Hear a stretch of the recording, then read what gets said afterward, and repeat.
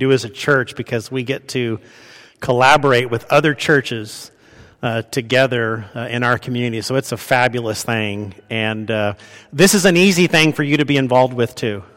And I'm sure that even after you've done driving that week, the youth group might even wash your car for you. So, think about that one as well. We are just delighted that Mallory is here with us, and we're having a potluck after church today. We haven't had a potluck in a while, and there's a reason they call it potluck, and, well, those of you know why it's called a potluck, because you just never know what you're going to get. But the most important thing is that you're with us and that you join us, and even if you didn't bring anything, we want you to feel really bad about that. Just kidding. We want you to join us. We want you to be part of that as we share in this meal together and welcome Mallory. Now, I've been instructed to tell you that you need to line up on the east side because we're going to make the line up on the east side go. I think that's that side, but I never know where I am in this building. So if you want a piece of the pie, you got to move it on up to the east side. So just keep that in mind, and we'll do that after our second hour today. I know you won't be able to see this, but our own, we're missing Seth today from being with us because he's running a half triathlon, half Ironman, that's right, and half Ironman, and we're following him on the tracker right now, and he is currently beating both his dad and his brother. So, kudos to him. That's right, So I was talking to Seth about it this week. What's your training plan? What's your goal? Beat Dad and my brother. So far, he's doing a pretty good job. And we've been tracking all of them. And, he's doing a really good job. I think he's just heading into the running portion. So this is where he needs our prayers the most. So... anybody else used to be a runner? Right? Yeah.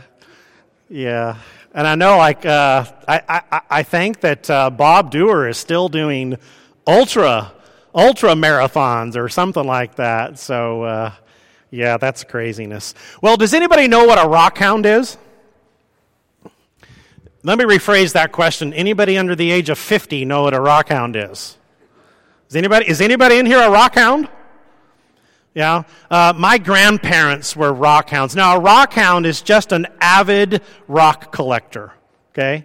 My grandparents, they lived on the Oregon coast, and they would scour the beaches, and they would find a rock that's called an agate. And when you find this rock, it's rough, it doesn't look like much, it looks like your common rock that you would just pick up and throw back into the ocean. But my grandfather, he had a rock tumbler. And what he would do is he would take these rocks that they would gather on the coast, and he would put them in that tumbler, and they would come out to be these amazing. It's hard for you to see in detail here. I mean, I have jars of these in my office of all different sizes and colors, mainly because it reminds me of something that they were very passionate about, but also because they're just beautiful to look at. And it's a memory to me of them and the effort that they did in these rocks. Now, my parents, they became avid rock hounds as well, and I guess to some extent they still are. And when we lived in Central America, they would go and they would gather petrified wood. I mean, that was the big thing. These are actual, at one point in time, this was wood from a tree. And at this point, it's as hard as my head. It's petrified. And I remember as a kid, they would go and they would collect all of these rocks. They shipped boxes and boxes and boxes and boxes of these rocks from Central America back to the United States. Unless, of course, it's illegal. And then they allegedly shipped boxes and boxes of rocks back into the United States. I remember as a kid being with them. We'd be driving along some road out in the middle of nowhere, and my dad would spot a vein of petrified wood in the embankment. He would slam on the brakes of the car, and in a second, the preacher would become a paleontologist. he'd be getting out his tools and, hey, Dad, don't we have the gospel to share into these villages? And he'd be digging out these veins of petrified wood. Listen, I remember as a kid, walking through an entire forest of petrified wood. It was remarkable to do that and to walk through this petrified forest. Now, I'm not really sure of what actually scared the forest, but I didn't want to stick around long enough to figure that one out. In Matthew 16, we spot something in the embankment of the text. And so what we're going to do this morning is we're going to slow down and we're going to look inside the embankment and begin an excavation. This passage of Scripture where Jesus is asking his followers, what are people saying about me? And then when he turns and he makes it more personal and says, what do you say about me? This section of Scripture that we have in Matthew 16, it's important for so many reasons. It's important because it's telling us that the church belongs to Jesus Christ. It's telling us that the church is built by Jesus Christ, that the church is built on Jesus Christ. It's also telling us the church is secure in Jesus Christ, ever secure in the foundation of Jesus Christ. But it's also important because it tells us who the church is. Now, for our time together today, we're just going to focus on one verse. Verse 18, Matthew chapter 16, verse 18. Let me read it for you. Here Jesus is responding to Peter, and he says, and I tell you, you are Peter, and on this rock I will build my church, and the gates of hell shall not prevail against it. Let's pray together. Father, just be with us in this moment. Open our hearts and our minds that we may understand the truth that you have for us this day. We pray through Christ. Amen. I want to take just a second and just run quickly through the context of what's happening, as I've already alluded to. Now, if you're looking in your Bibles, you notice that in verse 13, Jesus asks them, who do others say that I am? And so the disciples in verse 14, they give the top three answers, right? Survey said. Well, some people were saying that Jesus was John the Baptist. Some people were saying that he was Elijah. Some were saying, well, you're probably one of the other prophets. Now, Jesus doesn't engage in any discussion with them at that point as to that, except he turns the discussion personal. And he says, okay, now who do you say that I am? It's no surprise to us that Peter is the first one to stand up, the first one to speak. But what's surprising to us is that he actually gets the right answer. And Peter, this is a great moment in his life. Now, in just the next section of Scripture, he just gets crushed completely. But here in this moment, Peter says, I'll tell you who you are, Jesus. You are the Christ, the Son of the living God. Now, Jesus uses some very fancy language in verse 17, but he says, man, right on, Peter. Man, you got it. What a joy for you to say those words that you say. And what a joy, Peter, to know that my Father who is in heaven has revealed this to you. So that's the context. We pick up again in verse 18. And here where Jesus is responding to what Peter has just said. And once again, let's read this together. And I tell you, you are Peter, and on this rock I will build my church, and the gates of hell shall not prevail against it. Amen. This is a really fun verse. Let me tell you why it's a fun verse. In this one verse here, we discover a word picture, we discover a pun, and we discover a word play. It's fascinating to think how much fun this verse is because of those three things. Let's look at the word picture first. Jesus responds to Peter and says, you are Peter, and on this rock I will build my church. Okay, that's a word picture, right? You don't have to be a linguist or a lover of linguini to see what Jesus is doing here, right? It's not like he's pointing down to the ground and saying, here it is, on this rock, Peter, I'm going to build my church. It's a word picture. What he's doing is not pointing to a physical thing, he's pointing to a spiritual thing. And so this word picture, on this rock, I will build my church. What happens is Jesus is actually setting up this pun. Now, how many of you like puns? Raise your hand. All right. Now, I don't see Joe here, but Joe has award-winning puns. Just ask him the next time you talk to him. They are award-winning puns. And so there's a fascinating moment because we don't really, do you ever think of Jesus as being a punny guy? No, we don't, do we? I mean, we think of Jesus as being serious all the time. And here in this verse, he's making a pun with Peter. Now, some of you have friends that when you try to level that really nice pun, they say, no, that wasn't a pun, that was, just wordplay. But this is fascinating because both things are happening in this text. Now, let's look at the pun. Do you remember when Andrew and Simon, who are brothers, and they're sons of a man by the name of Jonah, do you remember when they first come and meet Jesus? At the very first meeting, it's found in John chapter 1 and verse 42, when Andrew and Simon come to meet Jesus for the first time. Gary, go ahead and go to that on the slide. Simon brings him to Jesus. Jesus looks at who we know as Peter and says, "You are Simon, the son of John. You shall be called Cephas." And then the writer of John has given us a parenthetical statement to translate, which means Peter. This is fascinating, isn't it?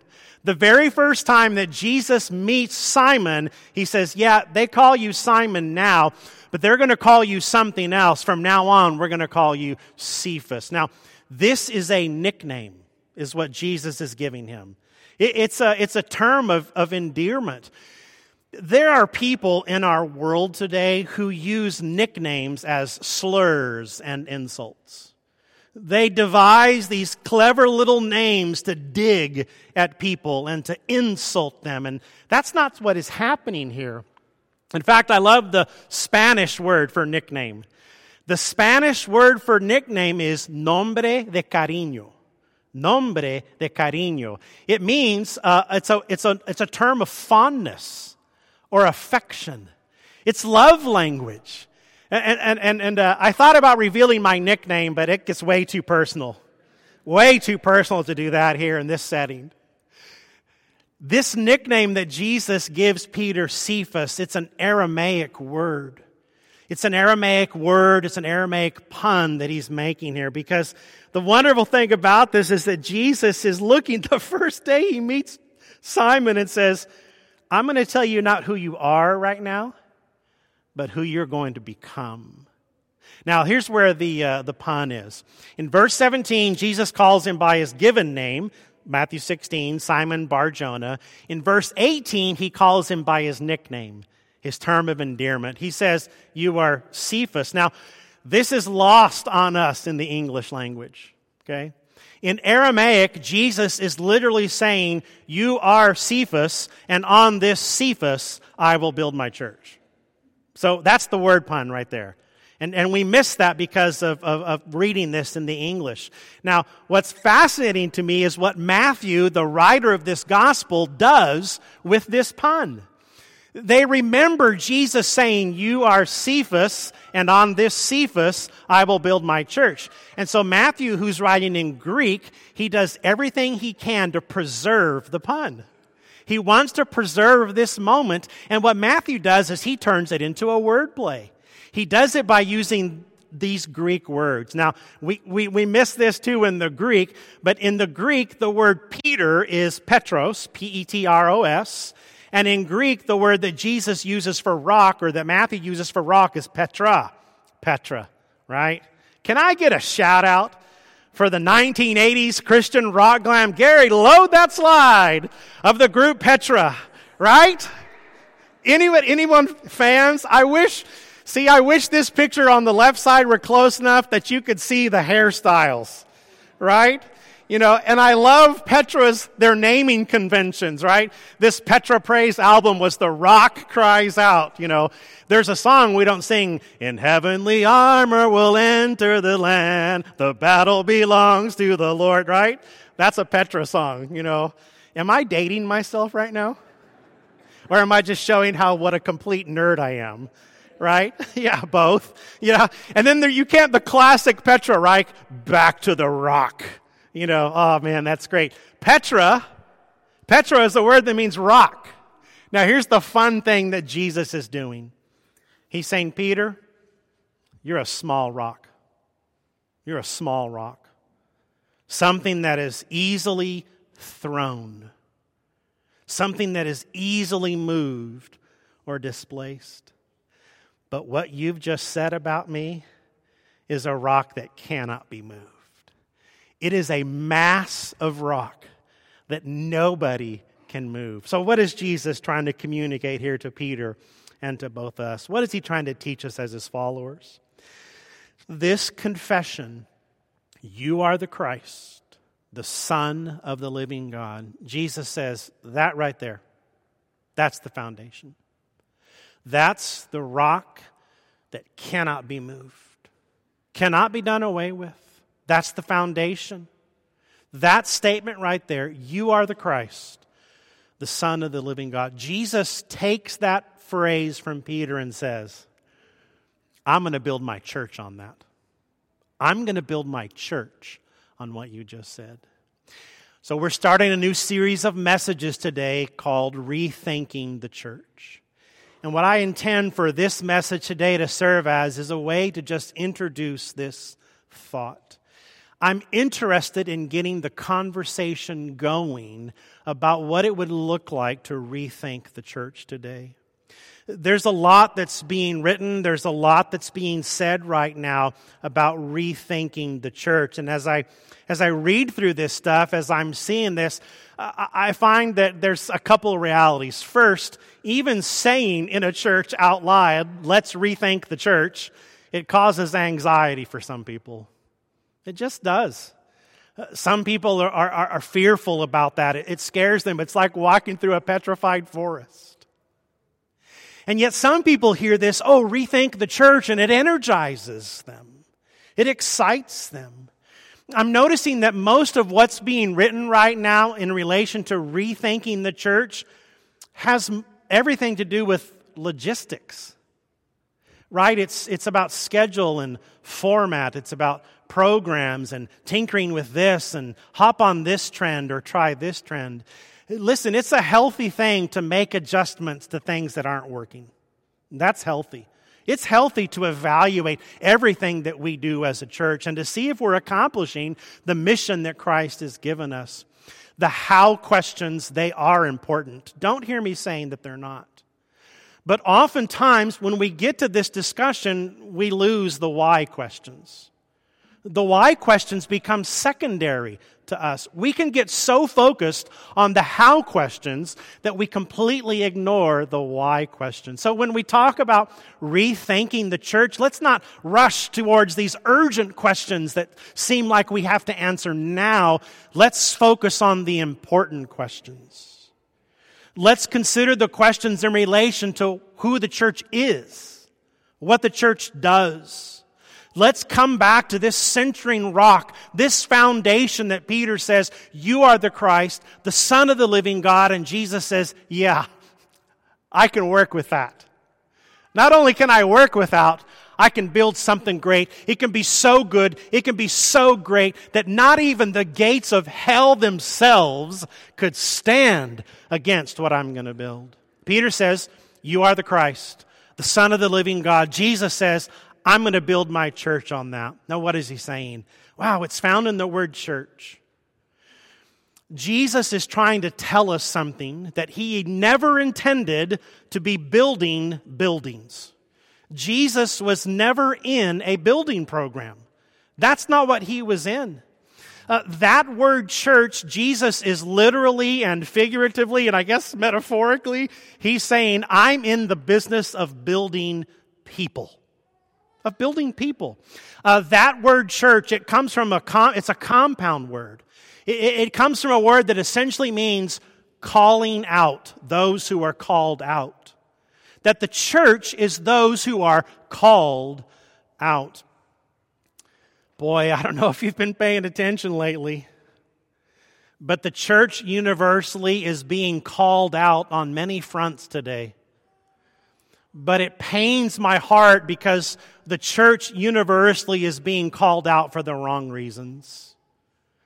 The church today is being called out because of scandals and struggles. It's being called out because of fights and fractions. It's being called out because of their stance, their posturing on politics. These things deserve to be called out, never hidden or tolerated among the company of those who called out. But this is not what it means to be part of the called out. You see, we're losing our distinctiveness as those who have been called from darkness to light because of our divisiveness. We're losing the calling, the one thing that we have been entrusted to build Jesus people, because we're so focused on winning arguments and being right. The church, it continually shifts from solid ground to sinking sand when we focus, when we get behind, when we rally, when our battle cry is anything other than Jesus Christ and Him crucified. If that is not our message, we don't have a message. The world doesn't need anything else that we could tell them except that we're trying to build our lives on who Jesus is. The accomplished work of Christ to save people. The work of the gospel to shape people, to build them up. The church, which belongs to Jesus Christ, is a church that recognizes we've been called, we've been redeemed, we've been saved, and we proclaim this as good news.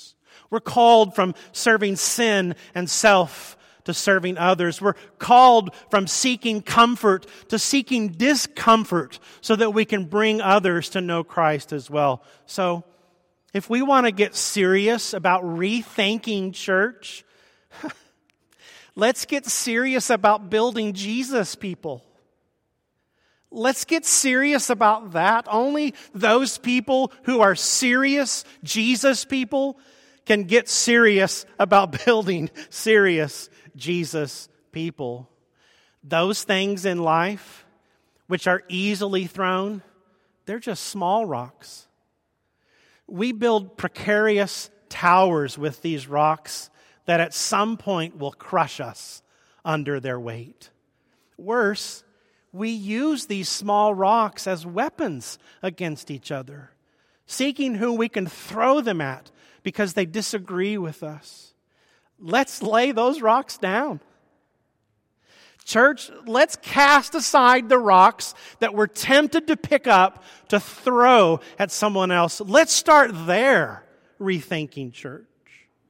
Let's build on another foundation, Jesus Christ, His accomplished work for us, a foundation which cannot be moved. What if you left today and you said, this week I'm going to try to react and respond to everything that occurs around me in the lens of these two questions. Is this consistent with the character of Jesus? Is this a reflection of who Jesus is and what He's teaching us? Ask yourself, before you say those words, before you post that post, before you feed that feed, am I trying to build up Jesus people or just throw rocks? Oh, I'm all for this experiment. Let's rethink church. Yes, absolutely, let's do it. But let's anchor this experiment, this thought experiment in, you are the Christ, the Son of the living God, the rock upon which Jesus builds Jesus people, for all other ground is sinking sand. Let's pray. Father, would you speak truth to us? Would you speak truth to our weary hearts? Those who have had the rocks thrown at them, would you bring healing and restoration? Father, would you forgive us when it has been more important for us to get our viewpoint across than it is for us to bring you into the mix? And even now, as we enter into this time of prayer together, Lord, as we enter in this prayer time that leads us to your table, Father, I pray that your Holy Spirit is working today, that we receive your words and respond as the Holy Spirit convicts. And I pray through the name of Jesus, the name that is above every other name, the only name by which we are saved. Amen. Would you stand, please, as we share